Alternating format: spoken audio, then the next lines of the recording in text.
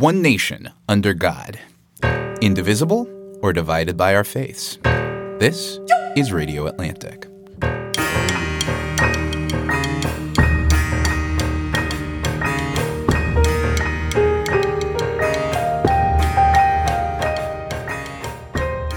Welcome back for the second episode of Radio Atlantic. I am Matt Thompson, executive editor of The Atlantic. And I'm Jeffrey Goldberg. I'm the editor-in-chief of The Atlantic.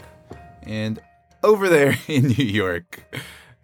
It's not over there, here. It's up there in New York.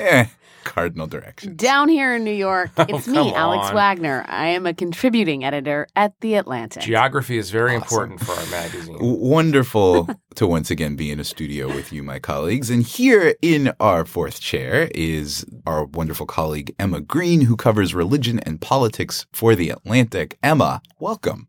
Hey, y'all. Awesome. Emma. She's so Southern sometimes. You say that like it's a bad thing. Beautiful thing. I heard. Thank you, Alex. Moving along. I heard no judgment whatsoever. No judgment here. Emma, welcome. Thank you. You have been covering the intersection of religion and politics for The Atlantic, and I think you've surfaced this really interesting question, which is how much religious diversity do Americans really support? Yeah, I think this is an important question. There was a moment earlier this summer that sort of captured this. It was on the floor of the Senate in a committee meeting. Senator Bernie Sanders was questioning Russell Vogt, who was an evangelical Christian nominee for a position in the Office of Management and Budget. And Sanders was asking Vogt about a blog post he'd written. You wrote, quote, Muslims do not simply have a deficient theology. They do not know God because they have rejected Jesus Christ, his son, and they stand condemned. End of quote. Do you believe that statement is Islamophobic? Absolutely not, Senator. I'm a Christian, and I believe in a Christian set of principles based on my faith. That post, as I stated in the questionnaire to this committee, was to defend my alma mater, Wheaton College, a Christian school that has a statement of faith that includes the centrality of Jesus Christ for salvation. And again, I apologize. Forgive me. We just don't have a lot of time. Do you believe that people in the Muslim religion stand condemned? Is that your view? Again, Senator, I'm a Christian, and I wrote that piece. Well, what does that say? The statement of faith of Wheaton I understand that. I don't know how many Muslims there are in America. I really don't know. Probably a couple of million. Are you suggesting that all of those people stand condemned? What about Jews? They stand condemned too? Senator, I'm a Christian. I understand you are a Christian, but this country is made up of people who are not just. I understand that Christianity is the majority religion, but there are other people who have different religions in this country and around the world. So this stuck out to me and a lot of other folks who watched it as an example of two worldviews colliding. Clearly, Senator Sanders thought this was a slam dunk, that he was going to nail this guy on being an intolerant Islamophobe. He questioned him, as we heard, about the limits of Judaism and Islam and other religions, whether he thought those also stood condemned. But the candidate, as we heard, was flustered. He wasn't sure why this was happening.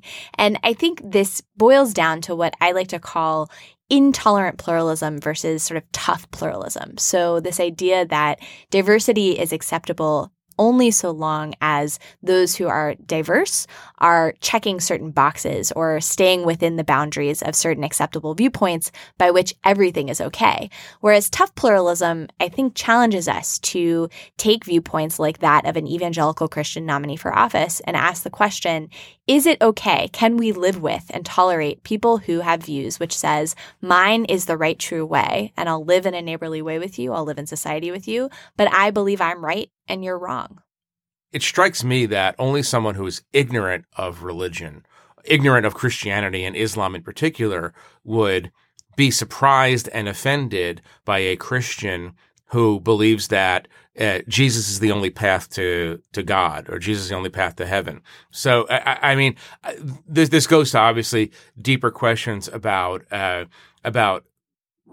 Democrats and liberals and their respect for religions as they are, not this kind of idealized, homogenized kind of we are the world, we are the people. The taking Pope Francis, taking the parts of Francis that everybody likes and ignoring the rest.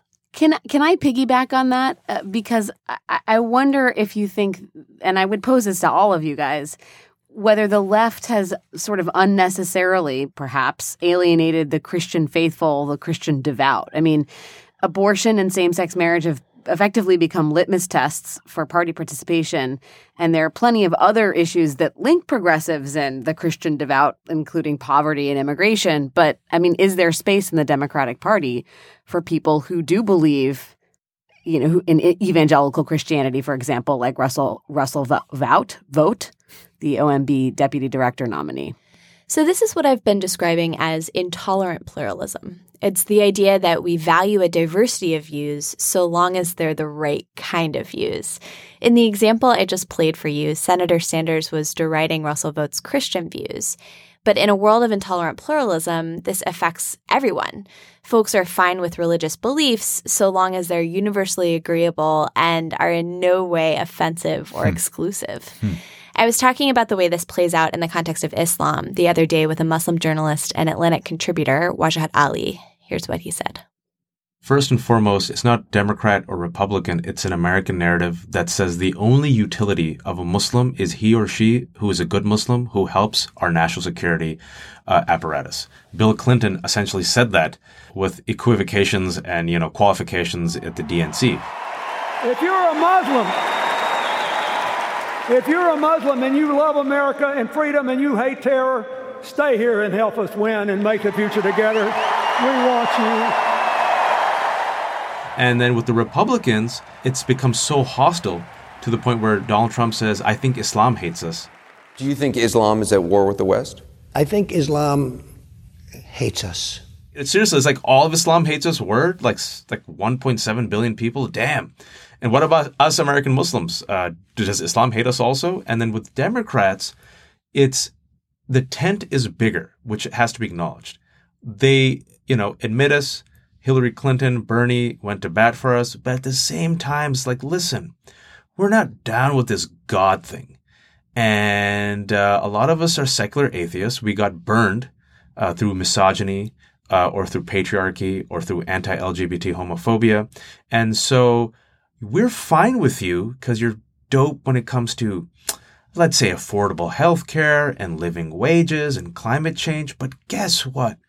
Can you please, get rid of the Quran and say that Prophet Muhammad was just a man? And here's a litmus test when we have on our family values. And if you check those boxes, then and only then, in our pluralistic America, tolerant and open-mindedness, then and only then we'll accept you. With the asterisk mark. What Wajahat was describing is something I've heard from a lot of Muslims as they try to figure out their place in this time of political anxiety and turbulence. Can I ask you a quick question about that? It seems that people on the left might get bollocksed up by this problem. People on the left are very judgmental of Christians who don't support same-sex marriage.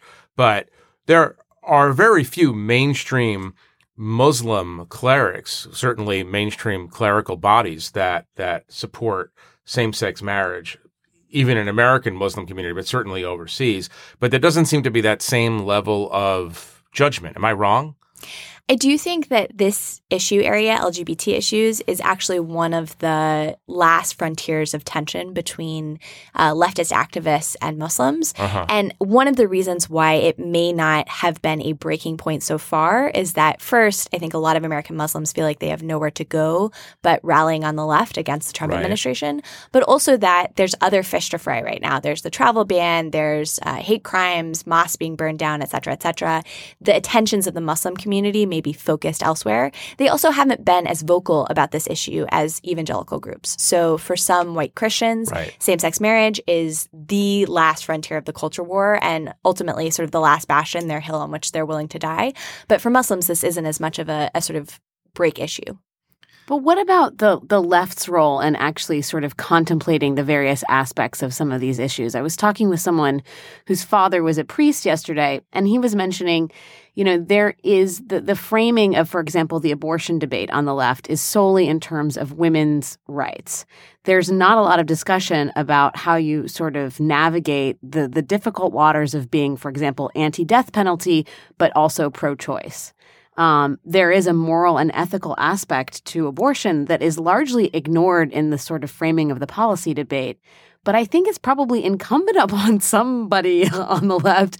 That's a debate that probably should be had if the sort of progressive left has decided to shut its doors to pro-life Democrats. But just who by really saying aren't part of the party. this, you're writing yourself. You would be writing yourself out of a lot of liberal conversation right now. I mean, exactly. It's almost heretical. It's moved so far in the direction of this is not to be discussed in the Democratic Party that you would be outside the mainstream just by suggesting a conversation.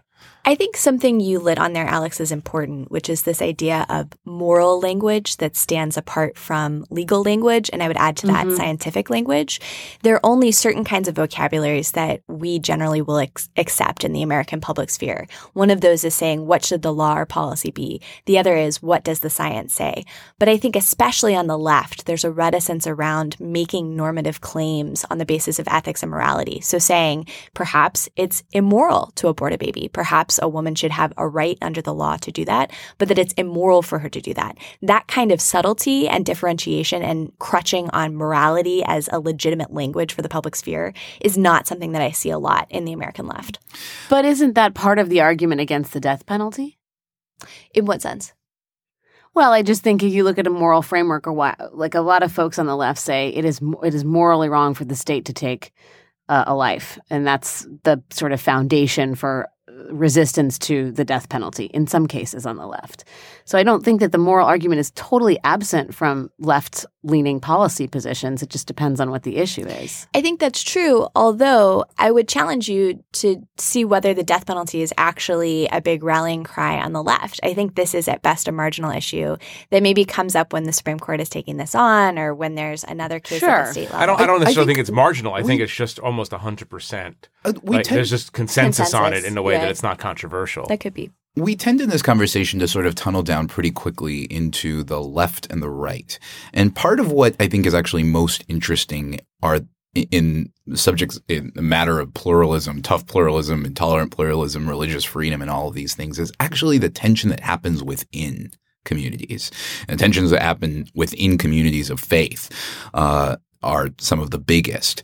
The fact is that different people, even people who share a creed, even people who've grown up in the same doctrines, interpret them very differently and express them very differently in their lives. And that's true within Christianity. I'm pretty sure it's true within Judaism, and it's true within Islam, certainly. And I'm curious about that.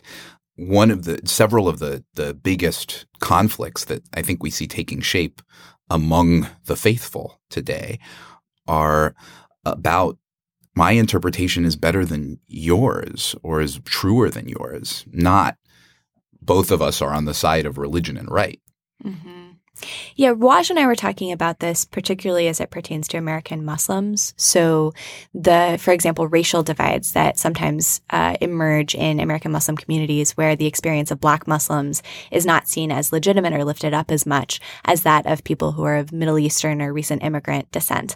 I think this also happens within Christianity quite a bit, and we see this in political issues. One example that comes to mind is the fight over the Johnson Amendment, which is the provision of the tax code, which essentially prohibits churches from endorsing or opposing candidates for office.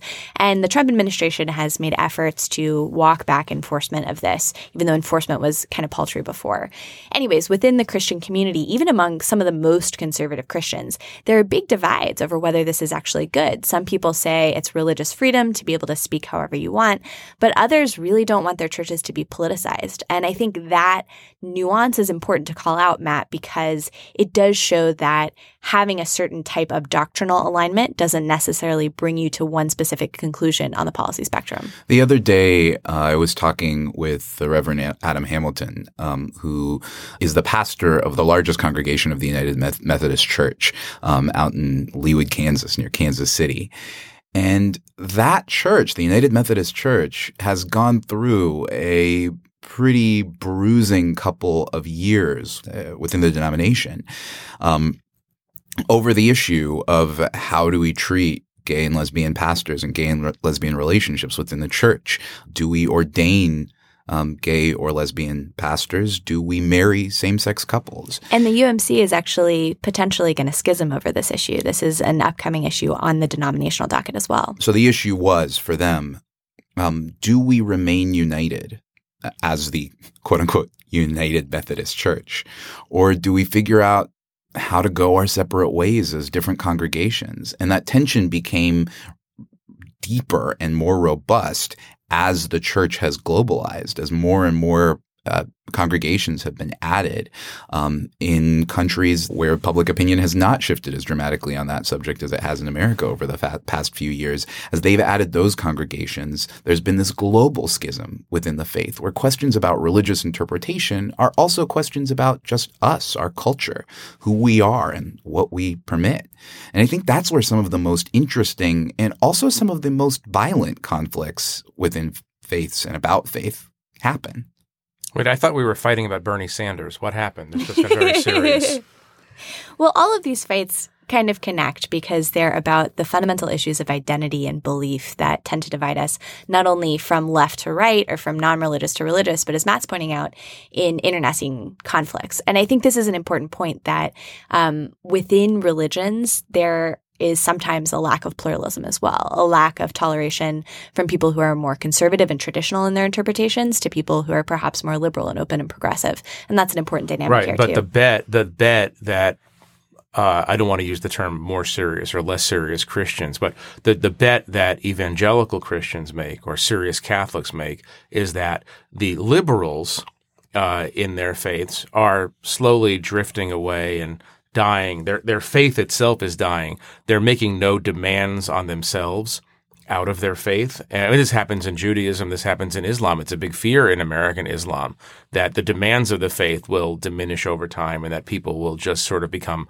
anodyne, liberal-minded Americans with kind of a spiritual overlay rather than real observance. So the bet, probably not the wrong bet, not as a moral bet, but just as a practical bet. The bet is that the liberals drift away and fall away and become irrelevant. Is that fair or is that wrong? I think there are considerable questions about whether that's accurate. I mean, in general, the more liberal denominations, the main line is shrinking faster than the evangelical denominations. Right. But Southern Baptists have their own kind of baptismal and recruitment problems too. So I do think that in general, secularization is an issue across American faiths and Christian denominations as well. But I think this does loop back because it gets us to this fundamental point. As American society becomes, in some segments, more secular, people perhaps feel spiritual, they feel loosely religiously connected, but ultimately their creed is one of a set of shared progressive, generally humanist, generally liberal values. Will there be space for people who believe countercultural, pre-modern, pretty radical things about what it means to be saved and who's included in their vision of God's kingdom? Well, and who's going into the institutions of faith? That's my other question, right? I mean, to some degree, this is a self-fulfilling prophecy. If the people most attracted to the faith at this point are those that are sort of more quote-unquote hardline and more doctrinal, then the institutions necessarily become more hardline and doctrinal. And of course, the inverse is also true. Do we know, Emma, what the sort of recruitment is at synagogues and mosques and churches these days? I think across the board, pretty much uniformly, clergy would tell you that they are terrified about the future of their congregations, largely because American millennials across the board are less religious than any other documented generation in American history. They also don't join things, right? Right. But they're on Snapchat. That's it. These terrible young people. I'm not going to join this with all you old folks. But what I will say is that the American religious landscape is experiencing a period of intense fracture. This is a realignment of how we worship and how we internalize and practice our faith. It's a realignment around communal organizations, as you mentioned, Jeff, the way that we actually gather to practice our faith. And it's also just a fracture in terms of how young people think about themselves. There's this sort of individuation in how we think about identity. We're able to choose who we are rather than having that given to us by our ethnicity, our ancestry, or something that we're necessarily called to or obligated to. But all of that doesn't necessarily result in the kind of hardline dictatorships that you had perhaps outlined there, Alex, or that are imagined in dystopias like The Handmaid's Tale. I think it's more... No, by no means am suggesting that that's our inevitable future. Yeah, I think it's more that the future is going to look different. It's going to look more fractured. It's going to have formations and community organizations that we can't even imagine right now. And I think the life of traditional congregations where you go to a building on a Saturday or a Friday or a Sunday is going to be reinvented. So that reinvention, the future of religious expression in America, is what we want to talk about next after this short break. Stick with us.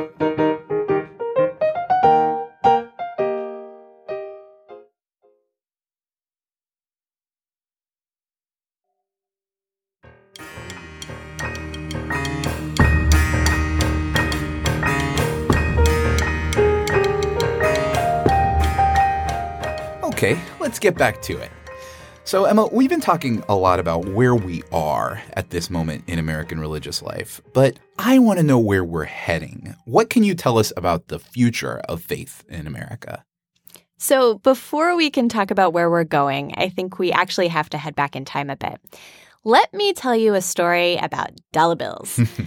Pick one up and you'll see the words, "In God We Trust." It's one of those subtle signs of religiosity in everyday American life. It first showed up on coins during the Civil War, but it only became widespread in the 1950s, which was a time when American culture was awash in religious devotion. Take part in the introduction of the first stamp with a religious message. In 1954, President Eisenhower printed it on a stamp. The new stamp will carry to the world America's message of liberty and faith. Ike was actually the president who made God a more explicit part of American national identity. He got baptized 12 days into his first term. He was the first president to get baptized while in office. I didn't know that. I know. I didn't know either, actually, before I read this book called One Nation Under God by a Princeton professor, Kevin Kruse. Kruse describes the way that Ike, along with some big businesses, created this idea of a Christian America. A few months after the stamp ceremony, Ike added "One Nation Under God" to the Pledge of Allegiance. In 1956, he officially made "In God We Trust" the national motto. That's when it got all over the dollar.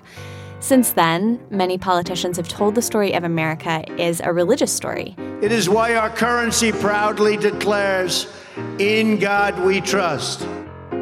President Trump won over white evangelicals by a wide margin. And it's why we proudly proclaim that we are one nation under God every time we say the Pledge of Allegiance. But it's not clear how religious Trump is himself. About a year and a half ago, he committed a bit of a Bible gaffe, misnaming the book 2 Corinthians. But 2 Corinthians, right? 2 Corinthians 3:17. That's the whole ballgame. In one person, Trump kind of represents this split in America. On the one hand, it feels like God is everywhere in our political life. But on the other hand, a lot of America is becoming less religious. These people may not care that much about having a deeply religious president. It's not just young urban Democrat types, it's also the white working class. We did a study with the Public Religion Research Institute and found that white working class Americans are less likely to claim a religious affiliation compared to their college-educated peers. Even those who do say they're religious aren't all that likely to go to church. So secularization actually might help explain the rise of Trump.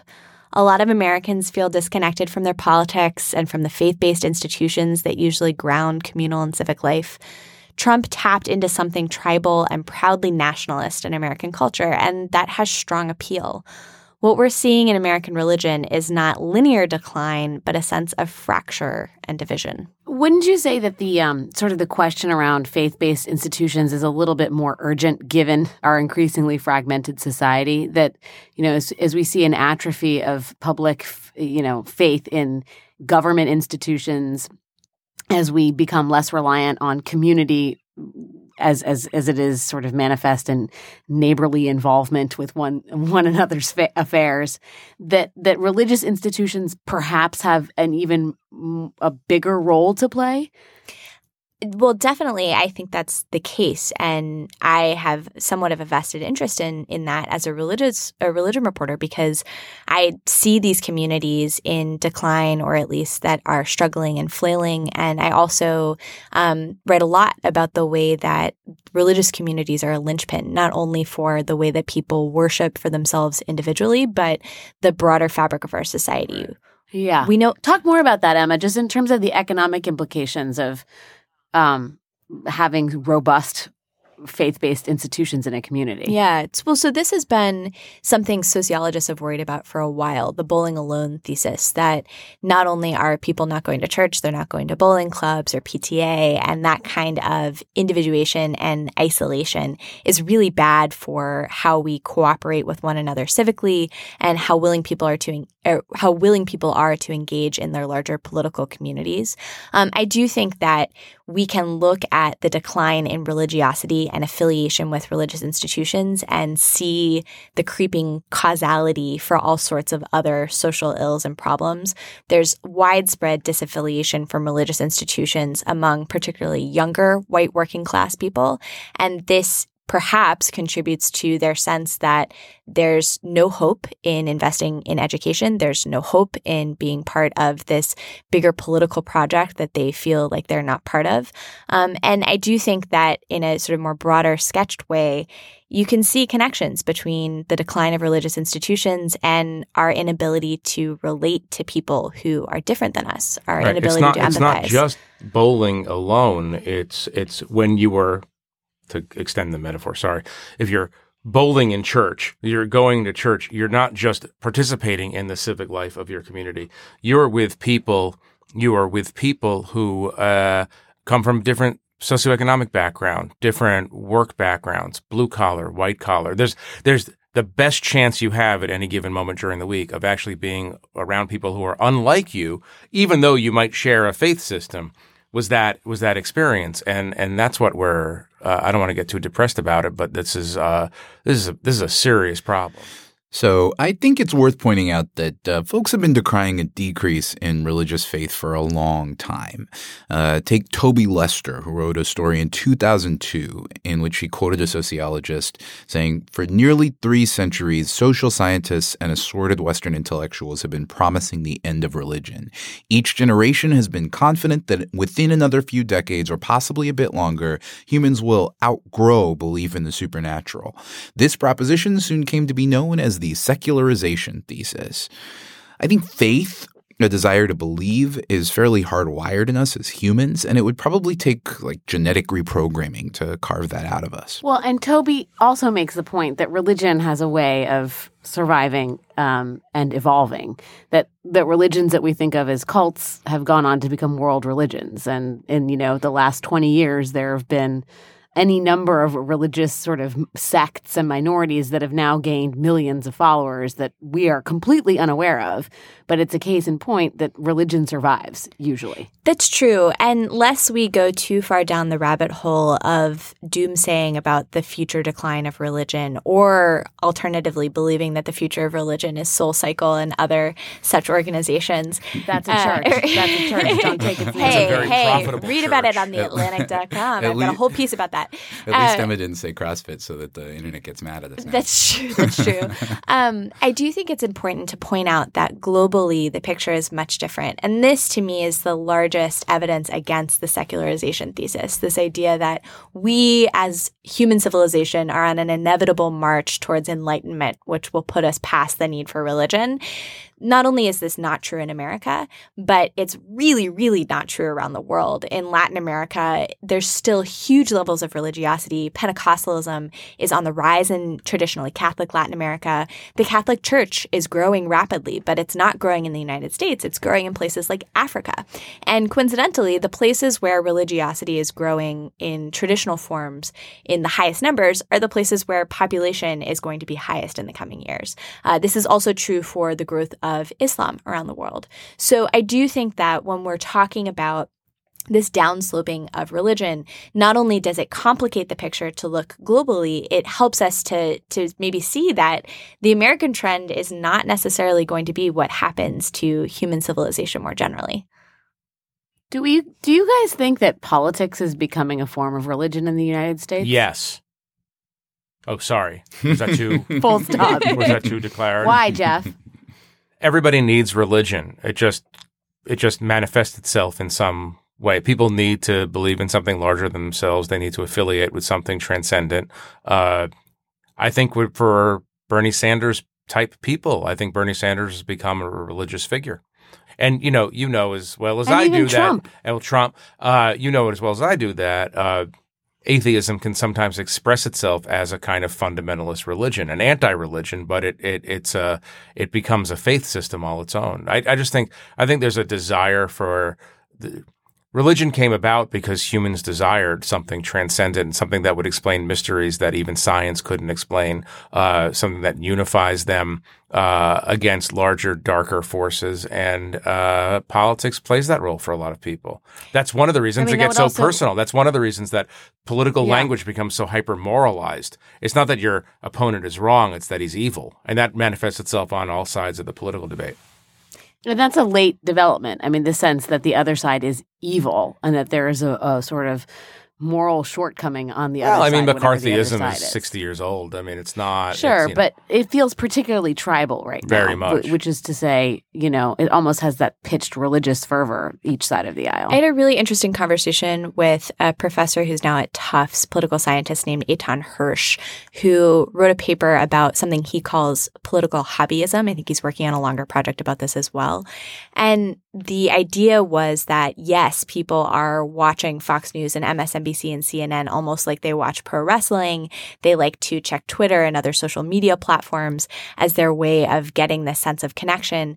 And I do think that when we're talking about politics as a religion, the same shortcomings apply to the broader religious conversation here, which is an unwillingness to step up into that civic capacity that perhaps transcends a sense of left and right, and you're on this side of the wrestling rink and I'm on this other side. I wonder if you think religion is becoming a regional concern in America. That, the question I think is, do Americans in big cities have to sort of navigate the question of faith in the same way that people in rural and suburban America do? Do they grapple with it in the same way? Does it have the same meaning as it does in other parts of the country? And if it is increasingly a sort of regional geographic concern, what is the implication there? I think the urban-rural divide is the single most overlooked fracture in American religion, and particularly in the American church. With religious minorities, this is everyone from Jews to Muslims to a certain extent Mormons. The enclaves, they do tend to be enclaves, are urban. So this will be concentrated populations where everybody in those communities is religious. But I think in Christianity, because it's so huge and spread out, there are radically different orientations for those people who are in cities and those people who are in suburbs and more rural country. And I think part of the difference is what you alluded to, is that people in cities generally tend to be more progressive and they tend to be less religious. But I do think that one interesting aspect of the city is not that it's this godless bastion for atheists or people who don't care about faith. In fact, I think the interesting part of cities is that it forces people to mix. So, for example, immigrant populations living in urban centers tend to be very, very religious. People who are coming from Latin America, people from Mexico, certainly very Catholic, in certain cases very Pentecostal. Other kinds of racial and ethnic minorities tend to have very strong religious affiliations. And I think grappling with this, encountering a neighbor who perhaps comes from a radically different worldview, is one of the key experiences of living in an urban setting, which perhaps doesn't happen as much in more homogenous suburban or rural communities. Yeah, I can tell you from my perch up here in Babylon. I'm just kidding. New York City is a great melting. But at least you recognize that it's up there now, not just over there. We're making progress. All right, glad we cleared that up. So for our very last segment, before we leave, I am going to ask you guys to share something that you encountered recently that you do not want to forget. That's such a sweet idea. Aw, thank you. I haven't quite named this yet, but I'm thinking of my partner, Brian, who every time someone takes a snapshot anywhere we are, he will look at their like smartphone or whatever and say, hey, that's a keeper.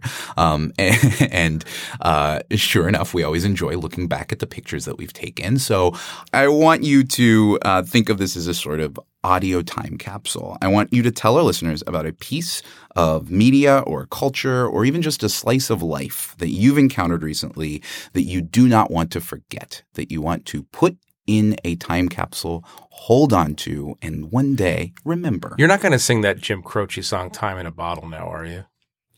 Every week. Oh, really? Yeah, I could. And now, podcast with added Time in a Bottle. Would you sing that song, Jeff? I'm not singing it. No. The singing portion of the podcast. I'll start with myself just to model the game. So I am going to share something that I recently discovered while rereading the book Sense and Sensibility by the immortal Jane Austen. I told you. I knew it. He's the editor of Earnestness. Ladies and gentlemen, So that listen, is Matt Thompson. That is why we love you. The context here is that Jane Austen. Listeners might as well get used to this, right? Jane Austen. This is Matt. Jane Austen entered immortality 200 years ago this July. She died on July 18th, 1817. And so we have been celebrating this great author with coverage on the site. And for this, I have been rereading Sense and Sensibility. And there is this phrase that I just stuck on and had to do a little bit of research about because I didn't understand it. The phrase is, it was moonlight and everybody was full of engagements. So in Jane Austen's day, think about it, there's not that much, no electric light. And so the one night every month that the night sky is illuminated and people feel safe and comfortable, happy traveling out to their various balls and social engagements is the night of the full moon. So it was moonlight and everybody was full of engagements. Moonlight. I never want to forget that. I hope that I have a celestial experience that transcendent one day. What's your keeper, Emma? So mine's pretty directly relevant to what we've been talking about today. There was a wonderful New York Times piece about the widow of Srinivas Kuchibhotla, who was the man killed in Olathe, Kansas, a few months ago by a gunman who was pretty clearly targeting him and a person he was sitting with because they were immigrants. And this was a remarkable story, not only because it helped me to understand the experience of someone who is affected by a hate crime, not just the victim, but those who are left behind, but also because I think it adds nuance and texture to the way that we talk about this kind of event. In the Trump era, there's a lot of reductionism around bigotry and people hating each other and white nationalism and racism. And all of this, of course, is pressing and important and potent. But there was a line in the piece, which is set in Olathe. They had a reporter go out there, and it talks about how the people who were in the bar when this man was shot went to him and his colleague between the times that the gunman came once and then he came again, and that was when he committed the murder. But they went up to him and they said, "You're welcome here. This is not who we are in Kansas. We want you here. We want to buy you drinks. We want to say hello to you. We want to talk to you." And I really found this to be important because as much as this piece was tragic, it also showed that there are many, many different faces of how America and Americans treat and encounter difference. And I do think that it's important in this era to remember that it's not just a time of hatred and division and vitriol and trolls on Twitter. It's also a time when people will get up at a bar when they see somebody else being heckled and say, that's not who we are as Americans. That's very sweet, Emma. Thank you for that. We will drop that link to that piece in the show notes. Alex, what's your keeper? You know, guys, when I think of America, I don't think about religion or tolerance or intolerance. I think about Big Macs.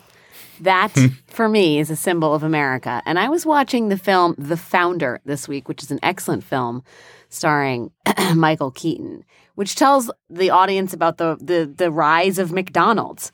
And for my entire life, I have always thought that the mad genius behind McDonald's was a man named Ray Kroc. And what I learned this week is that is a crock of stuff. In fact, the mad genius behind McDonald's were two guys named McDonald's, two brothers who invented what is now known as the speedy system of food preparation and basically created the modern iteration of fast food. Two brothers who were subsequently cut out of the business by Ray Kroc, who were not given the agreed upon settlement deal by Ray Kroc, and who eventually lost their own family name, the legacy of their work to Ray Kroc, who everyone thinks is the mad genius behind McDonald's. What I learned is that America, for a long time, has been a place of obfuscation, of sharky, snarky business behavior, cultural appropriation, but fundamentally one of entrepreneurialism and innovation. So next time you're at McDonald's and you're biting into one of those delicious chicken McNuggets or Big Macs, think a little bit about the McDonald's brothers, who are really the guys we have to thank. Alex, thank you for both retaining our clean rating on iTunes for this episode. Is that a and thing? Also, is that a thing we have to worry about? Another thing you didn't tell me about this podcast? The clean rating. You're welcome. And also for restoring the McDonald's to their rightful place in the American They belong pantheon. there. Jeff, what would you like to keep? I can't even compete with you guys. I was actually going to mention the great philosopher DJ Kool, but I'm gonna save him for next because I want to work his music into the whole show. You just wanted to drop DJ No, Kool I into want the podcast. I want to drop. Respect. I want to respect you. I want to drop all of DJ Kool into the podcast. We're just going to make this hip hop. But I'm not going to go DJ Kool. I'm going Thoreau. Okay, I'm going Thoreau, and I'm going Thoreau for a reason. It's we're around the date of his 200th birthday. One of his most famous pieces ever, and one of his most pieces for The Atlantic, was called Walking. Those of you, a lot of people know that. 1862, published in The Atlantic. And I've always sort of laughed to myself because I would one day like to have the guts to write a lead the way he wrote leads. Because the lead of his piece called Walking opens, "I wish to speak a word for nature." And one day before my career at The Atlantic comes to either a happy or unhappy end, I want to write a piece with a lead like, "I wish to speak a word for nature." That's writing. That's like I'm going out and I'm gonna say something serious. You know, I was thinking about this recently, and then of course it is his. We're in the summer of his birthday, awesome. So. Big shout out to Thoreau. And like Frederick Douglass. OG Well, like Frederick Douglass, Thoreau. best contributions are ahead of him, obviously. Thank you very much, Jeff. Emma, thank you for joining us. This was fun. Thanks, Emma. Alex, thanks as always. Up there in New York. Down here in New York, you're welcome, guys. So once again, that'll do it for Radio Atlantic. A few thanks. Our producer for this second episode of Radio Atlantic was Kevin Townsend, with production support from Kim Lau, Katie Green, and Alice Winkler. Audio engineering by A.K. Adams, and additional audio support from Paul Ruist at Argo Studios in New York. Thanks once again to my co-hosts, Alex Wagner and Jeffrey Goldberg, and to our delightful colleague, Emma Green. Thanks also to John Batiste, who recorded most of the musical cues you hear in this episode, including our stunning theme song, his rendition of the Battle Hymn of the Republic. Check us out at theatlantic.com/radio or facebook.com/radioatlantic. If you like this episode, please rate and review us in the iTunes store. And once again, many, many thanks to you for tuning in and subscribing. We'll see you next week.